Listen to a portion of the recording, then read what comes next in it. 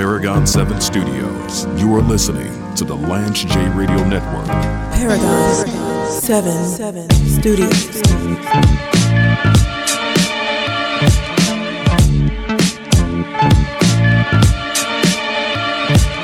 Ain't none of y'all better. Ain't none of y'all better.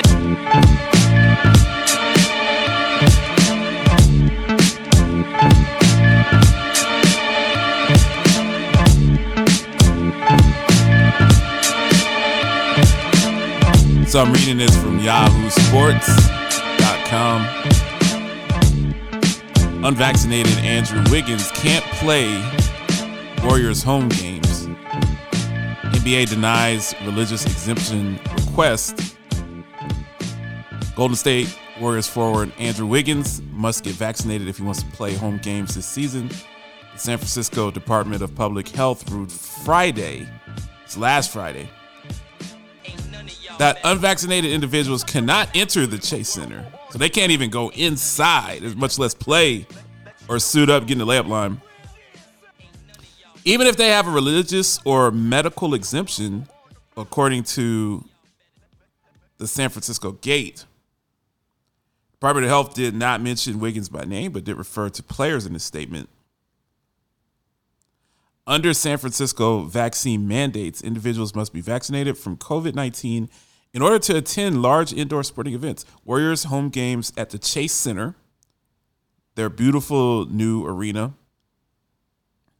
meet that specified threshold, meaning members of the Warriors must be vaccinated if they want to play games at home.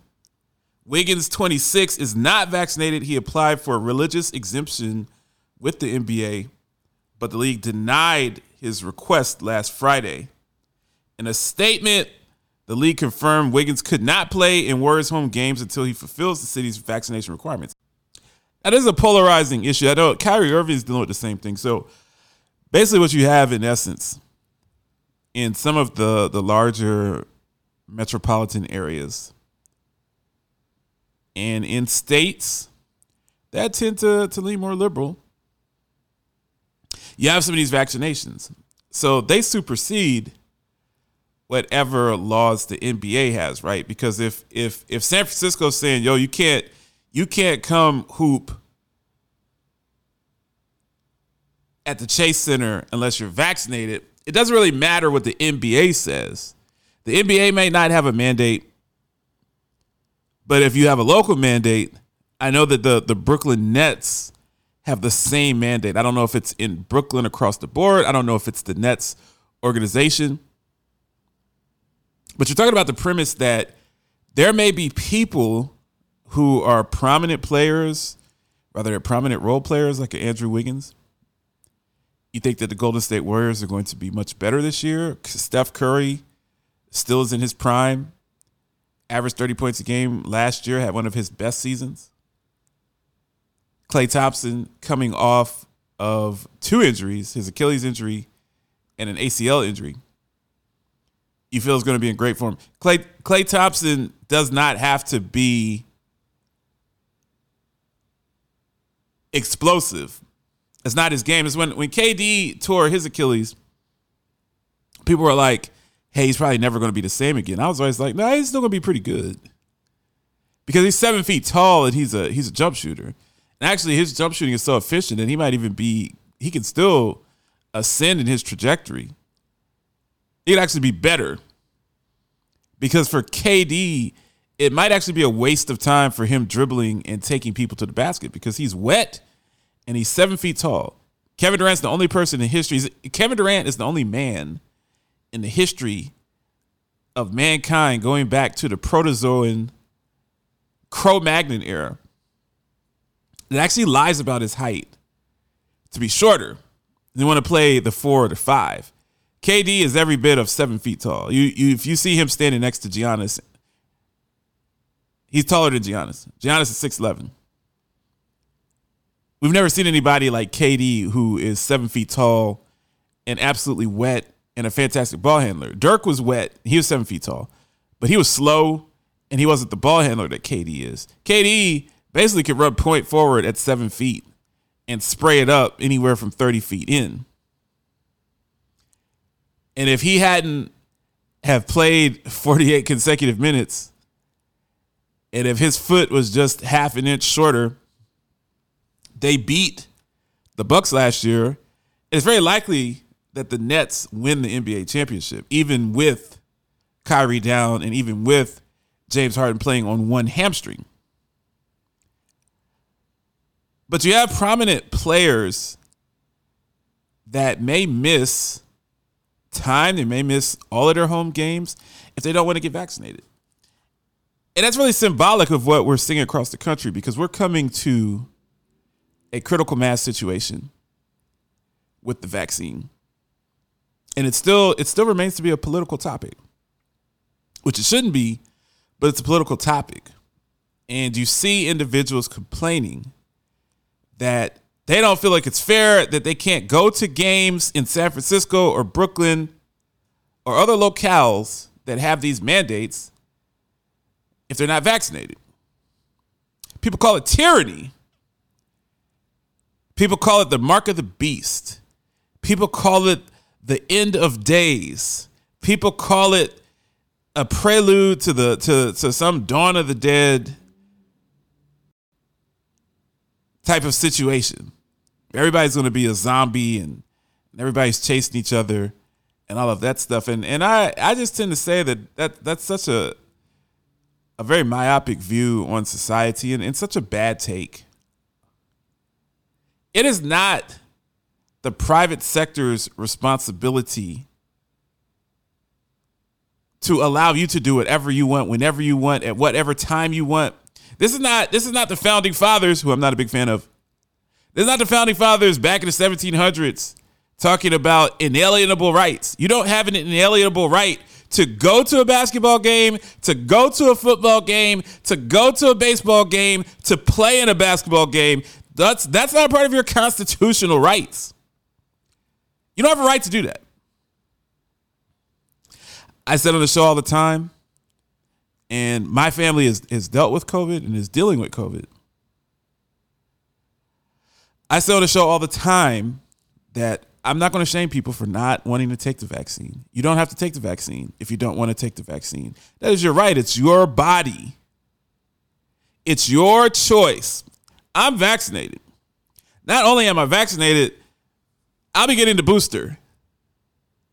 That's my choice, because I made my choice with my body. I don't have a right to tell you what to do with your body. And you darn sure don't have a right to tell me that I'm not uplifting the black community and I'm an Uncle Tom. And I'm taking, quote, the white man's medication, because I've had people say that to me.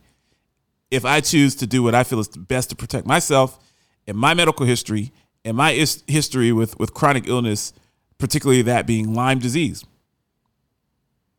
But where people make the mistake, in the private sector, your job, the restaurant across the street from you, sporting events, colleges, schools, private schools, they have a right to say, you know what? We don't want unvaccinated people with us. That doesn't make them, this isn't Revelations 13. That doesn't make them the lady on the seven-headed beast in Revelations that says Mystic Babylon, mother of our harlots. That's not what this is. I'm very sick and tired. If you've worked in healthcare or you've had someone that you love that's dealt with COVID, and you've been in ICUs, you've seen people on ventilator, you've seen people dying, you've talked to nurses that have had to see this for the last 18 months, the post-traumatic stress disorder that they're dealing with, or dealing with our teachers who have had outbreaks at school, who've had to do hybrid teaching, or talk to small business owners who had to close their doors and unable to feed their family. They have every right to not want unvaccinated people within their panorama. It's their business. If I want to say, hey, you can't come down to Paragon 7 Studios and use my studio or interview here if you are not vaccinated, that does not make me a supporter of tyranny. That is not comparable to the Spanish Inquisition. That is not comparable to World War II Nazi Germany. That's not comparable to fascism in Italy under Mussolini. And you're going to see we're coming to a crossroads, and I use a sports take to go into something a little bit more mainstream or political. I don't think it's political, but people are politicizing this. You're going to see as we get into the fall and the winter, because as someone that works in healthcare, someone that talks to people, we're in for more pestilence. And I'm not saying that to be doom and gloom. We had a chance to beat this thing if people had gotten vaccinated. Now, this is my opinion, having half of the country vaccinated is even worse than just letting herd immunity. Because now you got the mutations, and the mutations are the ones that have resisted and cohorted and grown in people that are vaccinated. So if you can vaccinate everybody, then you have less transmissions. I'm tired of the tool bags. I have so many tool bags. Oh, well, you can still get COVID if you're vaccinated, so I'm not going to get it. Follow the data. Follow the data, Skippy. We know that you can still get COVID if you're vaccinated. The data says that if you're vaccinated, your chances of having a serious case, ending up in the hospital, or dying, especially if you don't have pre-existing conditions, especially if you're healthy, are extremely neutralized. Does that mean that you are shielded from COVID like the bubble boy on Seinfeld? Does that mean that you're impregnable? No. Does that guarantee you that you're going to live to be 100? No. But what it does is it lowers the viral load, and it lowers the opportunity for people to get COVID and to transmit COVID and to be symptomatic with COVID. So you're going to see players, people will protest. They'll say that it's tyranny. They'll say that it's tyranny that you have to, that people in the NBA have to get vaccinated to play in these specified regions. It's different from region to region. You know, I assume if you're somewhere like Texas that has different laws, Georgia that has different laws, probably not going to matter. But what's going to happen to Kyrie Irving if he can't play half the games, including the playoffs? What's going to happen to Andrew Wiggins if he can't play half the games, including the playoffs? There's be a lot of pressure on these people. We know Kyrie Irving does whatever he wants. One thing about Kyrie Irving, I don't like him, but he's consistent. And you're going to see this become a campaign about tyranny. You're going to hear words like tyranny. You're going to hear words like fascism. You're going to hear words of that ilk. And people implying that, well, if you can make Andrew Wiggins take the vaccine, you can make all the teachers take the vaccine. You can make government workers take the vaccine. You can make local mechanics take the vaccine. My law firm can make me take the vaccine. And I'm saying it's the private sector. You don't have to take the vaccine, but you may have to make some sacrifices in society. There's a difference between someone saying, hey, I don't want your unvaccinated carcass in the layup line in Brooklyn and Atlantic Station to play on the squad. There's a difference between that and the government coming with a military police jabbing you by force with a military tank pulling up in your driveway. That's not the same thing. This is not Biden forcing people, saying if you don't get the vaccine, we're going to throw you in jail, we're going to persecute you, you're going to have to run to the wilderness like the time of trouble, the time of tribulation in the Bible. But this is coming around. People are going to have to make their choice. If you don't want to take something that data shows lowers risk, doesn't completely eliminate risk, you're going to have to face some consequences. And those consequences may, in fact, be that there will be certain areas that don't want you around. You'll have to find other places to cohort that don't mind if you're around. You might want to move to Texas. You might want to move to Mississippi. You might want to move to Florida. But just don't try to sell me that people that don't want to be a part of COVID super spreader events and want you to be vaccinated. I'm in the ICU. I've seen what's going on in there. I've seen people die with my own eyes. Don't tell me that if you don't want to take the vaccine, that it's your inalienable right to come sit next to me at a basketball game and breathe and cough and sneeze on me, because that is a lie. Lance J. Show. Rampage, the first lieutenant of the Universal Flipmo Squad. But at the same time, like I said, and me, you know, I'm 56 years old. Damn! James Lewis. I'm sorry. I'm sorry. You are listening to the Lance J Radio Network. It feels so good to be cared for. Back up now, just a little more. The feeling someone's always there, just to show how much they care. The feeling you're not alone. Now she's a part of your home, with so much to protect each day. Caring goes a long, long way. Nationwide is on your side. This is your boy Rampage, First Lieutenant of the Universal Flipmo Squad. Learn more about group insurance benefits with Engageit Health. Call to speak to an advisor today at 832-219-5829. Tell them that the Flatbush King sent you. At Industrious, we don't want anything to get between you and your great day. That's why our private offices and suites come with everything you need to safely connect with your teammates in person or over Zoom, so you can make every day a great one. Go to industriousoffice.com. Enjoy a great day at Industrious on us when you book a tour at industriousoffice.com. Black women are fierce, brilliant, courageous, dope.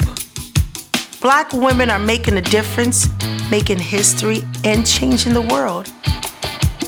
I think about all of the Black women who have showed up to fight for justice. We are starting to finally accept all the skills and talents a woman can bring to the table. Urban One, thank you. This one is so special. In the sports talk radio justice world, mediocre quarterback play and porous tackling are considered especially heinous. On the Lance J. Show, the dedicated detectives who investigate these vicious felonies are members of an elite squad at Paragon 7 Studios. These are their stories. So I was having an argument with one of my friends, several of my friends, who are on the far left. So one thing about this show, I try my best to play it down the middle. You know, I say all the time, I have conservative beliefs, I have liberal beliefs. I'm very liberal socially, I'm very conservative financially. I don't hate Jeff Bezos. I don't hate Elon Musk. I don't hate you for being rich, especially when Amazon, as I said all the time, you didn't earn your money the old-fashioned way. You didn't pull a Trump. You didn't have daddy leave you $300 million. You actually started your company out of your garage. So the fact that Jeff Bezos created a company and was smart enough to understand that, hey, you know, we can't build something that's longitudinal. Because Amazon, when they started, right, they were a book delivery service. They're like the Book of the Month Club. But they had this great logistics setup. And they realized that, hey, we're getting books and we're getting magazines, we're getting print media to people. But you know what? We have this great logistics. Why don't we start delivering other stuff to people? Why don't we start delivering someone fake trees for their living room and furniture and cameras and shoes and other commodities that people need? And then they went and bought Whole Foods. So now you can go through Amazon, especially in the pandemic. You go through Amazon. If you want to get your favorite foods from Whole Foods, which is really, really expensive. If you want to pay $38 for 3 ounces of food to get some nice Indian food or some tamales or some chicken noodle soup, you can go through Amazon and you can get all of those things that they deliver right to your door Now, I lived in Seattle as Amazon was expanding. I don't love the way that they treat their employees, but I factually know that a lot of their employees were making six-figure money. Now, they're working 90 hours a week. That wasn't my choice. That wasn't where I was in my career. But my understanding of Amazon is they pay above market value for many of their positions. I don't know every single position that they have, but they pay above market value. Now, do they have a culture that Lance J would work at? Absolutely not. But would Lance J go back to work for Blue Cross? Absolutely freaking not. Everybody has a corporate culture that's a pain in the arse.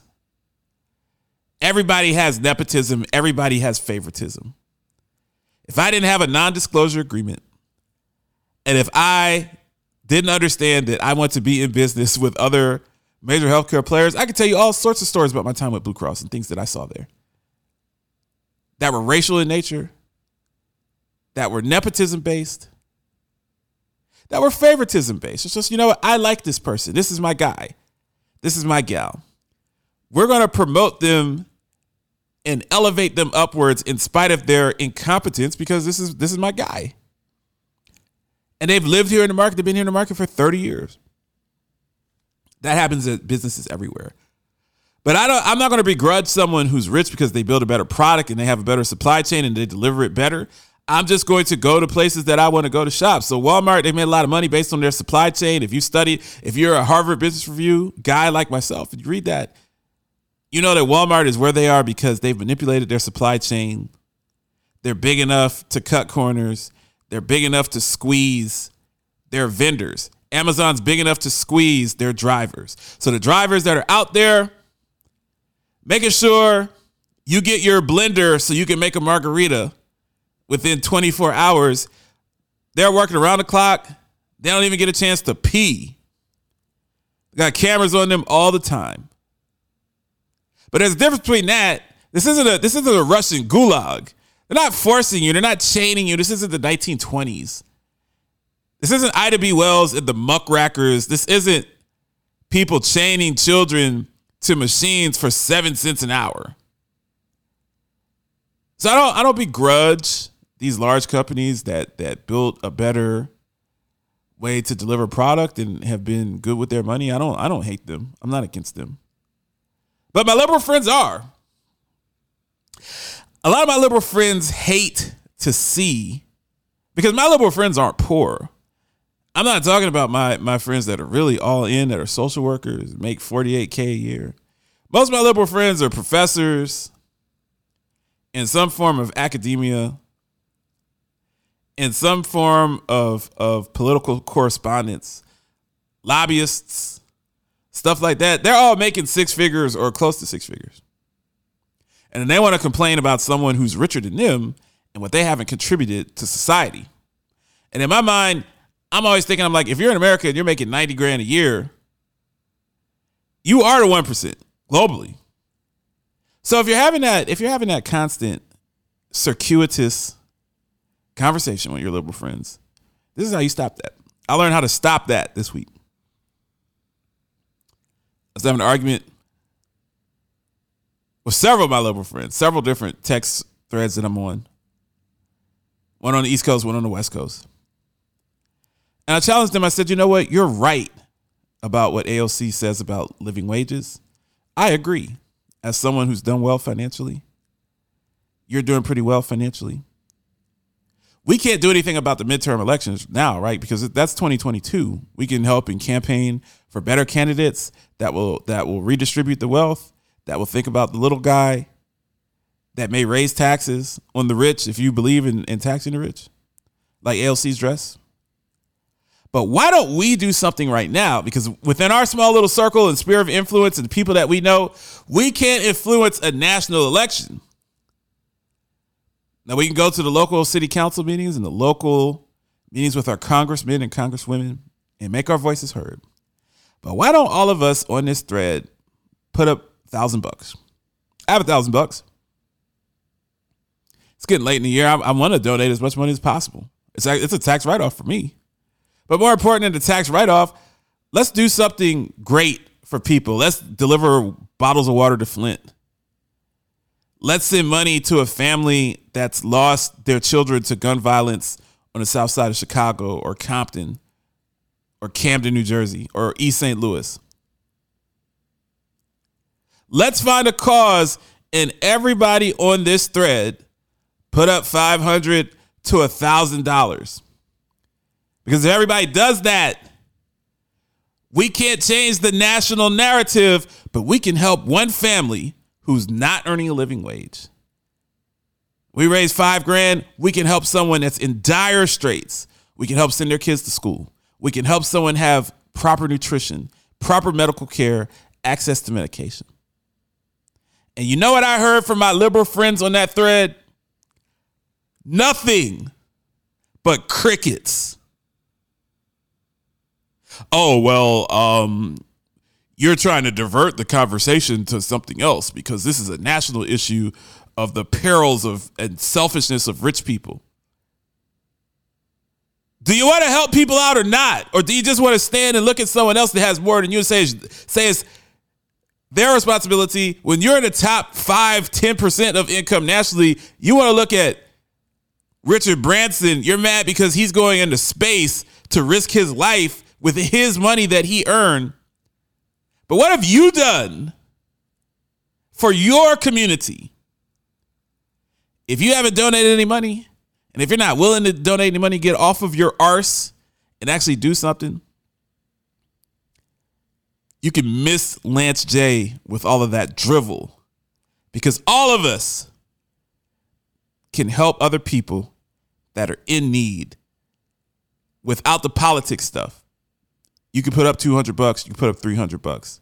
If you're not willing to do that, you're an absolute fraud. You show your true colors. Lance J Show.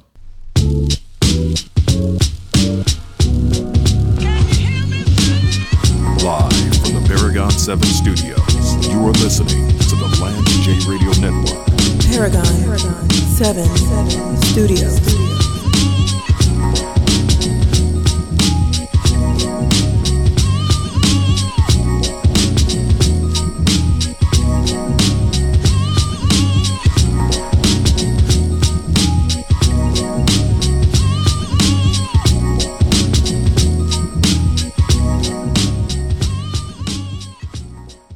AEP annual enrollment programs are launching in just a few months, and this is the perfect time to shop for the best insurance options for you and your loved ones.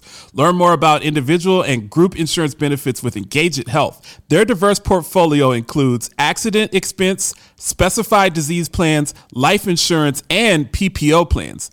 Engageit Health's licensed benefit advisors are just a phone call away to bring you optimal service in selecting affordable and unique benefit packages that meet your healthcare needs. Call Engageit Health today at 832-219-5829. That's 832-219-5829, and tell them that Lance J sent you.